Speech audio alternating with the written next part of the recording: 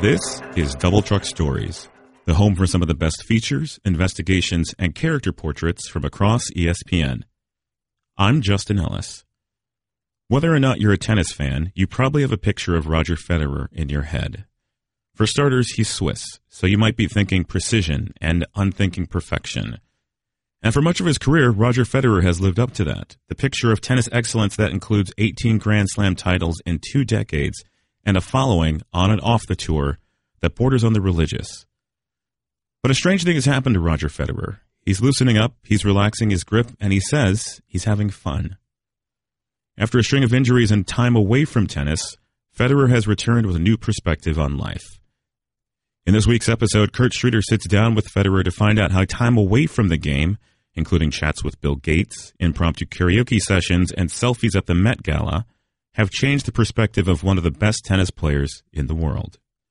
And make sure to stick around after the story as Kurt joins me to talk about how his own brief tennis career helped him connect with Federer.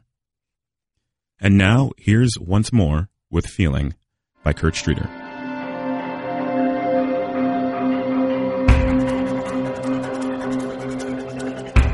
Once More with Feeling. 2 decades into his legendary career, Roger Federer is playing with a newfound freedom and having way too much fun to quit now. By Kurt Streeter. It's all happening again. Roger Federer remembers the moment, the word with painful clarity. Again. He was down 3-1 in the 5th set of the 2017 Australian Open final, losing to Rafael Nadal, his career kryptonite. Nadal, who was 6-0 against Federer in Grand Slams since 2008, pounded forehands at him. Federer felt his legs go heavy. Then heavier. He started talking to himself. I recall saying, "You have to try to break now, pal, because later on he is going to stay in the lead and have the break, and then too much luck is involved to turn the whole thing around."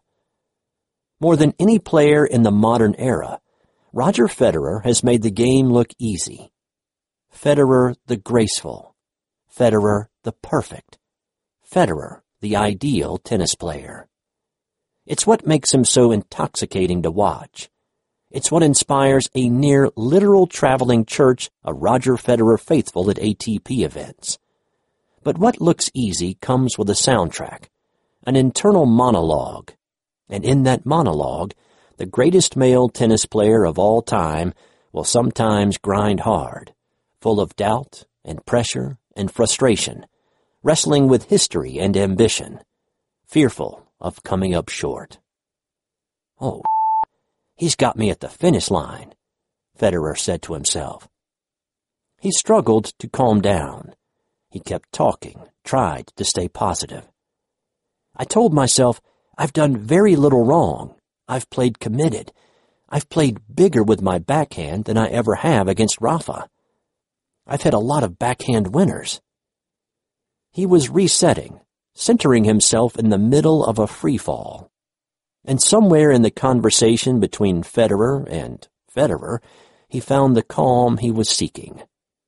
This was an unlikely final to be in, coming off a left knee injury at age 35, and the boisterous crowd was with him. He fed on its energy. He remembers it now as some combination of zen and excitement. "A different mindset," he says. Instead of getting shaky, he got energized. Instead of reproducing an old pattern, he found something new. "I had the best 20 minutes of my life, maybe, on the tennis court," he says. "I just zoned in and just went." He lifts his right hand and mimics a jet taking off. It climbs higher and higher, and then it flies away. Federer is sitting at a long, lacquered table in a private dining room at the Four Seasons Hotel in downtown Seattle. He is tanned and wears a black Nike top and black Nike sweats. He sits up in his chair, unspooling the moment in Melbourne, excited at the memory of it.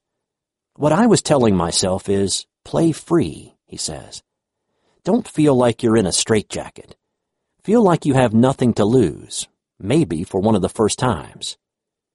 With Federer serving for the match, Nadal made one last charge, earning 2 break points and threatening to take back momentum. Federer kept talking to himself, urging himself on. Just keep not thinking too much about the what-ifs, the pressure, the moment. I know it's huge. We all know it's huge. But just try to shake it off. Don't freeze up.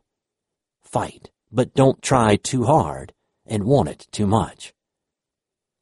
He looks out the hotel room window toward Puget Sound.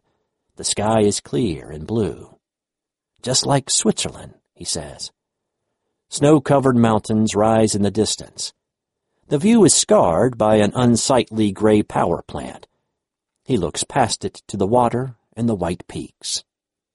I let go, he says. The 20 minutes in Melbourne have changed the tone and shape of the last phase of Roger Federer's career. For as long as he keeps playing tennis, he says, he will seek the feeling he found on that night. He is closing in on 2 decades as a professional, a record career that includes 18 Grand Slams, but winning the Australian after a nearly 5-year major tournament drought, and against a legion of critics who said his best days might be behind him, feels like a beginning somehow. Never mind making tennis look easy. He is learning how to play the game at ease. I'm having a great time, he says, pouring himself a Pellegrino. A fantastic time, really. He doesn't mean just at Melbourne.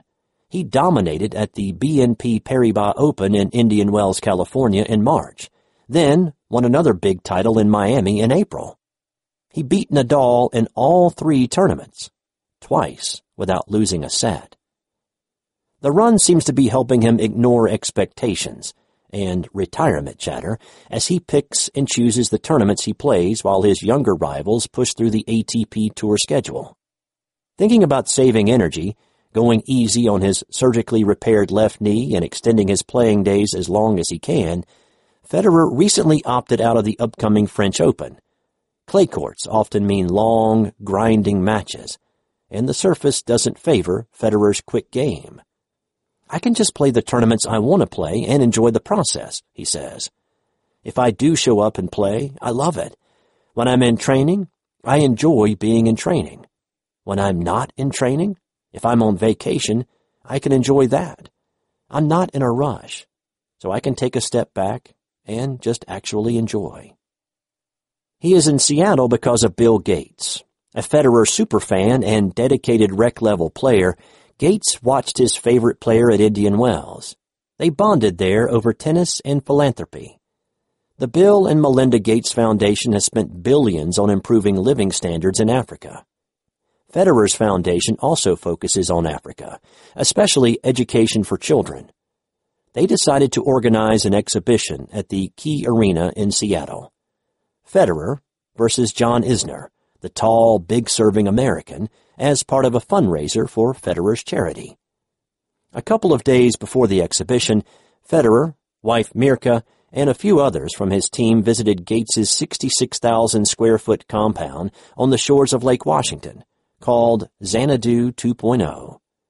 Before courses of halibut and steak, they spoke about physics and Leonardo da Vinci and his audacious, open-minded genius. Growing up, Federer wasn't focused on being a student, he says. He stopped going to school at age 16 to play tennis full-time. Over the years, he's tried to soak up knowledge where he can. The night at Gates's estate was a career high point. It was so inspiring, he says. It was surreal. Gates invited his guests into his library. He and Federer paid special attention to a notebook in a glass case, the Codex Leicester, filled with Leonardo's drawings, theories, and thoughts. Gates paid $30.8 million for it in 1994. Federer stared in amazement. He tells you that Da Vinci wrote upside down and from right to left. Leonardo da Vinci. And he was not only great at one thing, but he was also great at other things. And you realize how broad somebody's mind can be. Bill Gates is one of those people, too. You can feel it. He makes you, not because he wants to in any way, because he's super humble, But he just makes you feel so small, in the sense that I know so little. Everything he says just seems really important, and you try to absorb it. I tried really to put my antennas up. Over the course of a long weekend, Federer and Gates had 2 dinners and a lunch together. They practiced tennis in front of an exclusive audience of deep-pocket donors, and Federer presented Gates with a new racket similar to his own, a matte black Wilson RF-97. It was inscribed on the throat with Gates's profile and renamed the BG-97. Gates was struck by Federer's curiosity and, of course, by his grace. You know, tennis, it's sort of physics, he says, but it's also artistic, particularly the way Roger appears to move so effortlessly. Practicing with Federer, noticing his attention to detail, his meticulous approach, Gates was reminded of a software engineer's painstaking efforts to make computer programs easy to use. You're making impossible things actually look fairly easy because you've done so much behind the scenes to understand it, he says. At the exhibition, Federer and Gates played a light-hearted set of doubles with Isner and Pearl Jam guitarist Mike McCready. Gates was nervous about playing in front of a crowd. His reputation as a computer genius and philanthropist is unassailable, but what if he embarrassed himself as a tennis player? Federer took him aside. One of the world's greatest tennis players became a coach. One of the world's richest men became a student. The lessons were imported from Australia. Be aggressive but loose. Breathe deep. Keep a Zen-like focus on the ball. Let go, Federer said. He made it clear, Gates says, that we were going to have fun. Gates didn't miss a single serve. Once a carefully crafted image of Swiss perfection, Federer has long showed only glimpses of his life in carefully choreographed doses. But lately, that's been changing. I have an easier time sharing these feelings that I have with people, he says. He laughed through an impromptu recording of a karaoke moment in January with tour buddies Tommy Haas and Grigor Dimitrov. We're starting a boy band. #NotInSync, said his Instagram account. The video went viral. He filmed a practice session in Dubai wearing a microphone, describing drills in real time and taking questions from fans. I miss you guys, he said. That is why I am training so hard and trying to get back, so that we can sort of see each other again. At Indian Wells, he held a news conference for elementary school kids and talked kittens and oatmeal and parents. Then he plopped to the floor and did push-ups with laughing second graders. In Miami, he posed for a selfie with a large iguana that trundled around the side courts. Roger is feeling it, says Haas, a longtime pro. At the Met Gala in New York in early May, Federer wore a tuxedo that looked very much like a Federer tuxedo, classic and well-trimmed. But when he turned around, there was a cobra on the back. A bejeweled, tongue-flashing cobra on Roger Federer. Wrap your mind around that. He snapped selfies. They flew across the internet. I thought, come on, let's come up with something cool, he says. I've never been so, let me look good. Let's do something fun here. Famously private and focused, he says he sometimes muses now about how cool it might be to show up at a public park, surprise people and shoot hoops with them or hit tennis balls. But so far he hasn't been able to bring himself to do it. He's still Swiss, after all. Showing up unannounced on someone else's turf would be impolite. I'm entering someone's space, and I would disrupt somebody. Going to the park and doing that and seeing people's faces would be very cool, but I don't know. I'm too shy to do it for now. Federer is surprised by how excited people have been about him since Australia. I've had rocky years the last few years, he says, and I did have my doubts. I think people can relate to that. Until now, he largely has been a blank slate upon which fans can project their feelings. Like Gates, who sees in him some fantastic combination of science and art. But if perfection was once the draw for Fed fans, maybe now it's something more human. Reality peaked in 2016 when he twisted a knee while bathing his children in Melbourne and tore his meniscus, requiring surgery. If a simple task of fatherhood caused a serious injury, how much longer could he expect to play tennis like Roger Federer? Then he hurt his back. Then, at Wimbledon, he fell in a heap against Milos Raonic in the semifinals. His knee, newly aggravated. He took 6 months off the tour for rehab. For the first time since he was a teenager, he experienced what it was like to have significant time away from pressure and fame. He spent long stretches at home, near Zurich. He hung out at his second home in Dubai. He visited Greece and took his family to the Hamptons. It felt like the end of a career, he says. He missed the game, but also learned that when the time comes to retire, he will be able to handle it. When all is said and done, he says, it will be fine. Knowing this has made it easier to get back into the game. He followed the tour during his rehab, tracking who was struggling and who was on a roll. On an indoor court in Switzerland, he began to hit balls again. The ritual was familiar, but it felt different too. He sensed that playing tennis offered a special kind of truth for him, a feeling of mastery and control and singular competition that he would never get anywhere else, a feeling he liked.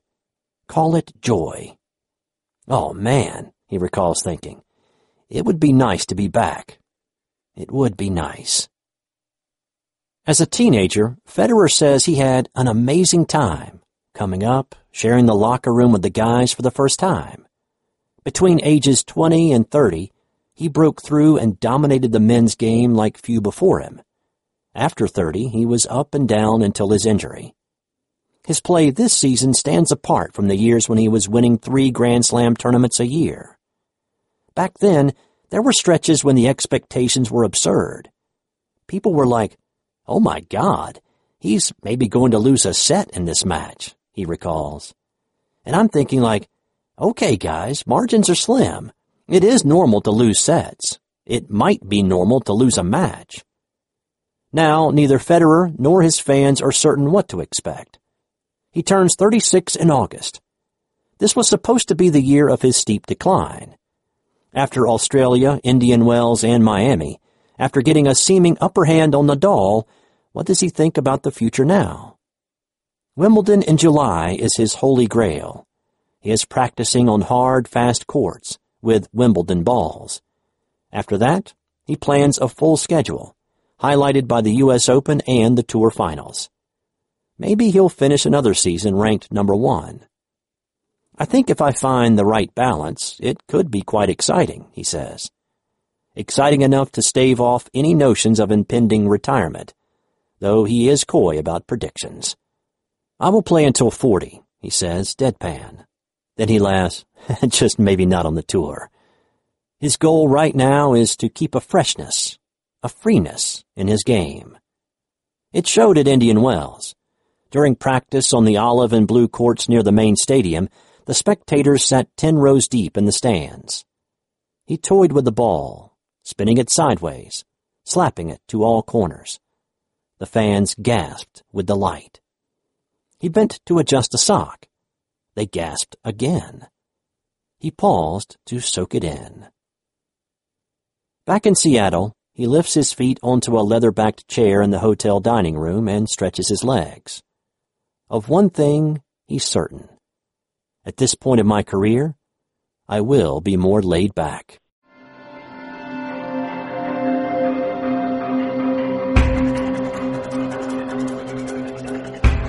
That was Once More with Feeling by Kurt Streeter. Kurt joins us now on the hotline. Thanks for being here, Kurt. Oh, yeah. Thanks for having me. Appreciate it. So, for someone like Roger Federer, known around the globe, one of the top tennis players, what does it take to actually get to spend some time with him?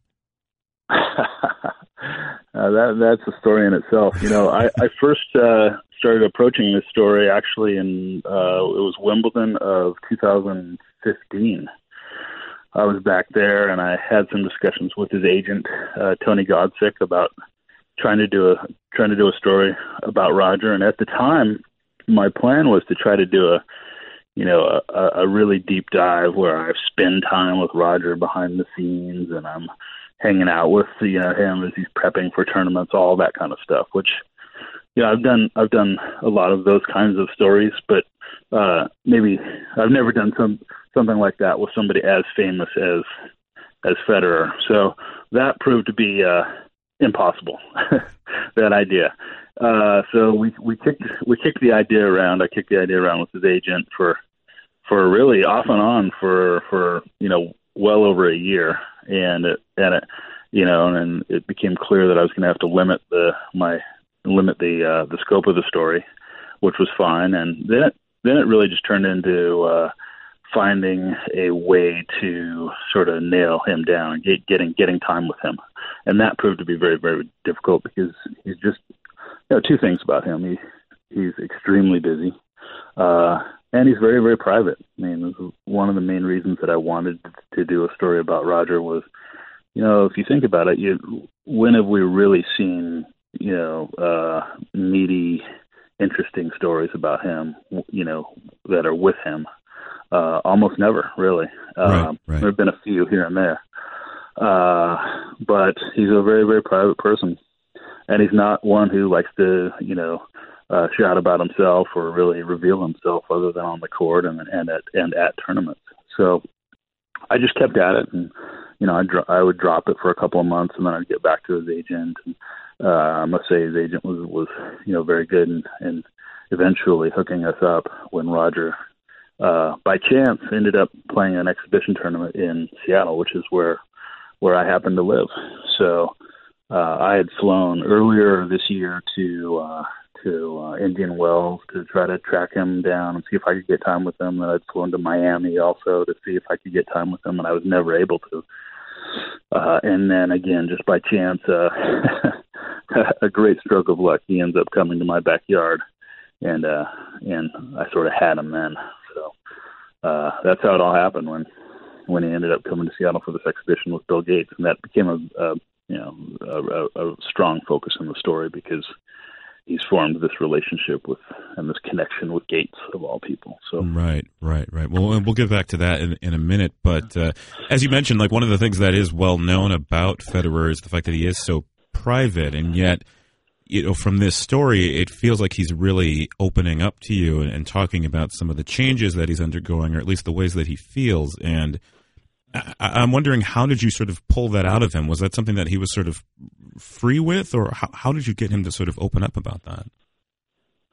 Well, I think he's in a mode right now where he is feeling, if you can get him, if you can find time with him, and he feels comfortable with you.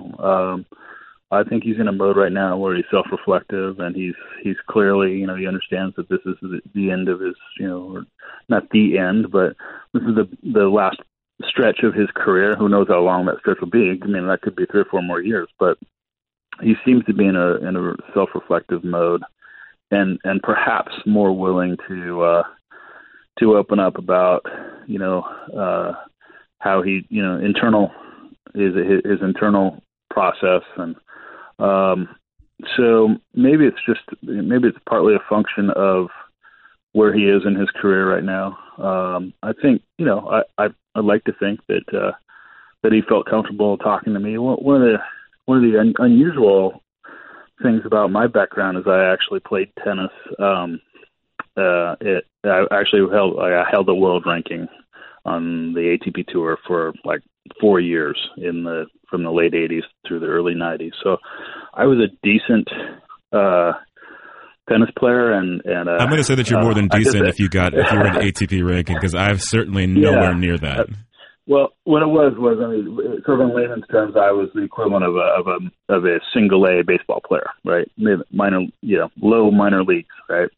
So, and I had actually played in Switzerland, and I actually had played in tournaments that some of the same tournaments that one of Roger's sort of foundational coaches, the late Peter Carter, had played in. Peter Carter is a guy who helped Roger through his junior years and really was very, very key to his early success in laying the groundwork for his game. and Peter died tragically in a car accident in South Africa. But I had these sort of odd connections with tennis, with Switzerland, having played a little bit there, a little bit through Peter Carter. I didn't know him, but we played in the same tournaments. And when I talked to Roger about all those things, I made sure to bring those up, that I wasn't sort of I have a different background than a lot of people in the print media, at least. He seemed to, I felt like that sort of relaxed him a little bit more. Mm-hmm. And he was joking, he said, he referred to me as a journeyman, as a journeyman player at one time, and I've never felt more honored to be called a journeyman.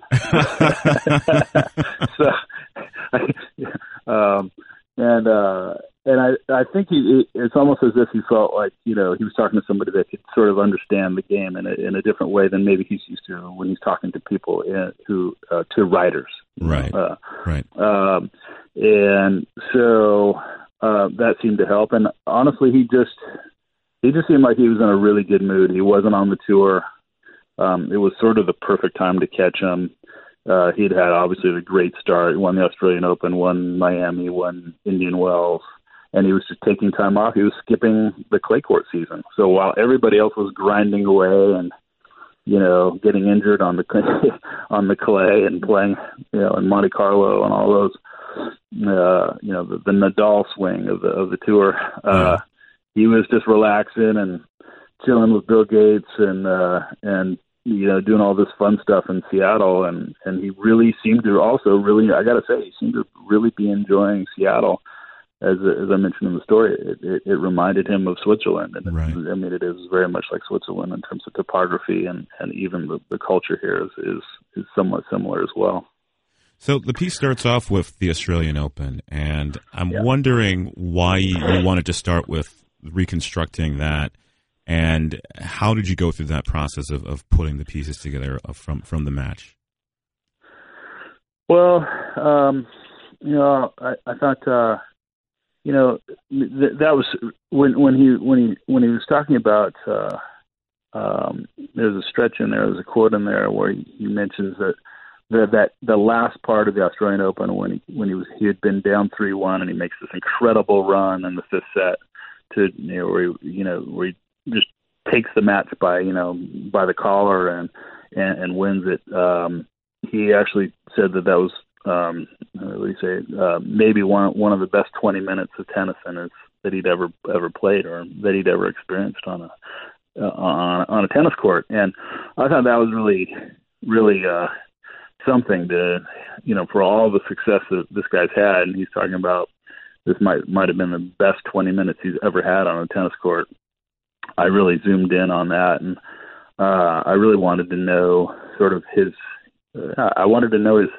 what was going through his head during that period. And he talked a lot about and he was very open about how he's found this new mode of talking to himself, and how after last year's injuries, where he had to take about 6 months off of the tour, the first time he'd ever been off of the tour, he came back determined to talk to himself differently and to enjoy the moment in a way that maybe he'd never enjoyed before, and to just almost be more relaxed, which is really stunning to think of when you think of Roger Federer, who you think of as people who watch tennis. I mean, you think he's one of the most relaxed players ever. Yeah. But and yet there's been this.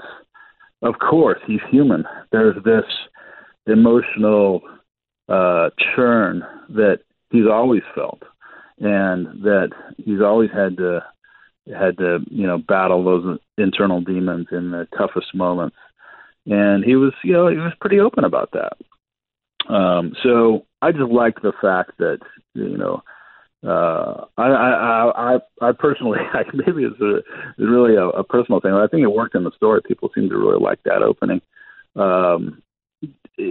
Just to be able to get in somebody's head, like at his level, a master at his craft, in one of the most key moments, and hear him talking about that internal dialogue, and it just felt very human. It felt like something that we all struggle with Yeah. And I got to say, I mean, I think that one of the things about Federer that is captivating to people is that throughout his career, particularly playing Nadal, we've seen this guy who generally is so masterful and so on top of everything, and so like with no chinks in the armor.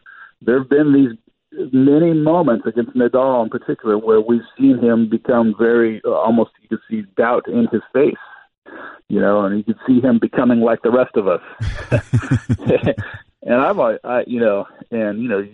some of those matches that he's lost to Nadal are, you know, like the Wimbledon match, the Wimbledon final that he lost, the epic final in 2008. I mean that makes him that's a moment where you could see, you know, the doubt and the internal struggle, but he never really. He doesn't tend to talk about all that. Yeah. And so to get him to talk a little bit about it was something that I tried to work with. Yeah. And, So as you mentioned before, Bill Gates, of all people, is a character in this story. And like you said, some of this obviously was, you know, being opportune and being there in that moment for you as he was coming through there. But how did you see Gates fitting into this story? Because it seems like he had a real effect on Federer.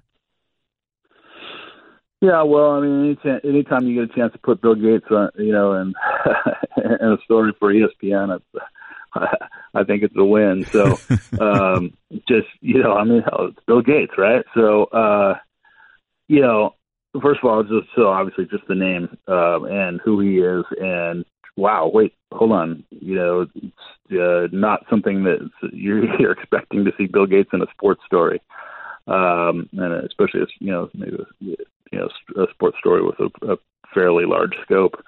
So, but you know, I was really enamored with the fact that these two geniuses are two masters of what they do. Have formed this bond, and it's something that actually started this year. Actually, the first time they really met was at Indian Wells, which was in March, and they decided to hook up and try to have this charity exhibition event up in Seattle where Roger would play, and they would raise money for Roger's Foundation, which supports primarily education efforts in Africa, in the southern part of Africa. And that's in Africa through the Gates Foundation is very, very focused. The Bill and Melinda Gates Foundation, which is where most of Gates' energy goes these days. They're very focused on Africa. So we had this, you know, Gates was a huge Federer fan. I call him a Federer super fan. and a rec level tennis player who plays here in Seattle at a club. He plays every week apparently at I think it's the Bellevue Athletic Club or so here in Seattle, and so he's a big tennis fan and big Roger Federer fan, and they have this Africa interest and charity interest and philanthropy interest. So the two of these guys together, and you know, when Roger was here, he you know, tried as much as possible to spend time with Gates and to pick his brain particularly about philanthropy and how Roger could do a better job with philanthropy, and that seems to be something that Federer is very very keen on for the rest of his career and beyond. So just, you know, some really cool moments. I mean, they met up at Gates' house, which is called Xanadu 2.0. I know, that was a great point. You sort of say, of course your house is named Xanadu 2.0, Bill Gates. Yeah, of course. Yeah. And it's like, I don't know how many tens of thousands of acres. You know, it's just this massive complex out in on the shores of Lake Washington, which is in Bellevue, which is right across the Lake Washington from downtown Seattle, sort of. Mm-hmm. To about 20 minutes from downtown Seattle, depending on the traffic. No traffic, it's 20 minutes. And they just hit it off. They hit it off at dinner, and they had another couple of meals together, and they played tennis together, and then they played the exhibition match together, and they had a little sort of a lighthearted doubles set that they played before Federer played John Isner in a match at the exhibition. So, and in that, Gates talked about how nervous he was, and when I talked to Gates, he was mentioning how nervous he was because he's having to play in front of 15,000 people, and how Federer calmed him down and told him to just, relax and all that. So pretty amazing. It was kind of a sort of a surreal moment, surreal reporting moment on the same day that I called Roger in. He was in Dubai at the time for some follow-up questions. I must have called him at like 10 in the morning or so. We talked for about 15, 20 minutes. And then, 10 minutes later, I'm on the phone with Bill Gates. And it's like, it's one of those weird, like, this is a really weird profession I'm in. I was talking to Roger Federer, and then, Bill Gates calls me, and we talk for another 20, 25 minutes. And just one of those weird things that happen to you as a reporter sometimes. So quite a morning.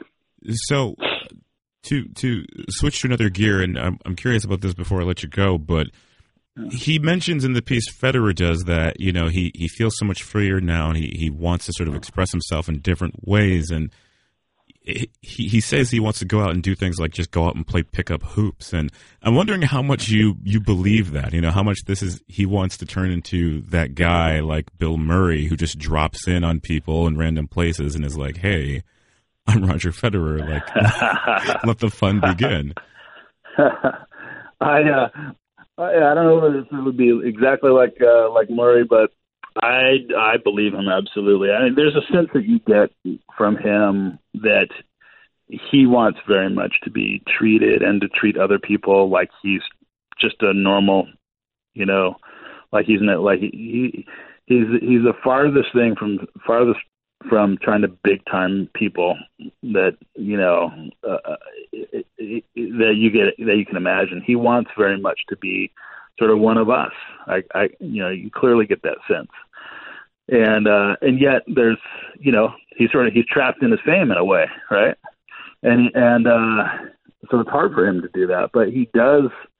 You can just see it in the little moments, just the way he treats people. I noted that in a little there was a little Q&A thing at the start of the Fame issue, which was the Federer ESPN the magazine issue that had the story. I noted how the way he treats waiters and waitresses who are coming to meet us. Just he does things to try to disarm people, and through his politeness and asking questions of other people. It's very odd how I thought, I've been around a fair amount of sports stars, big time politicians and all that. It's very rare for them to, when you're around them as a journalist, to see them asking other people questions and interested in other people's lives. They're usually sort of there waiting for everybody else to ask them questions. And he was not that way. And you hear the stories about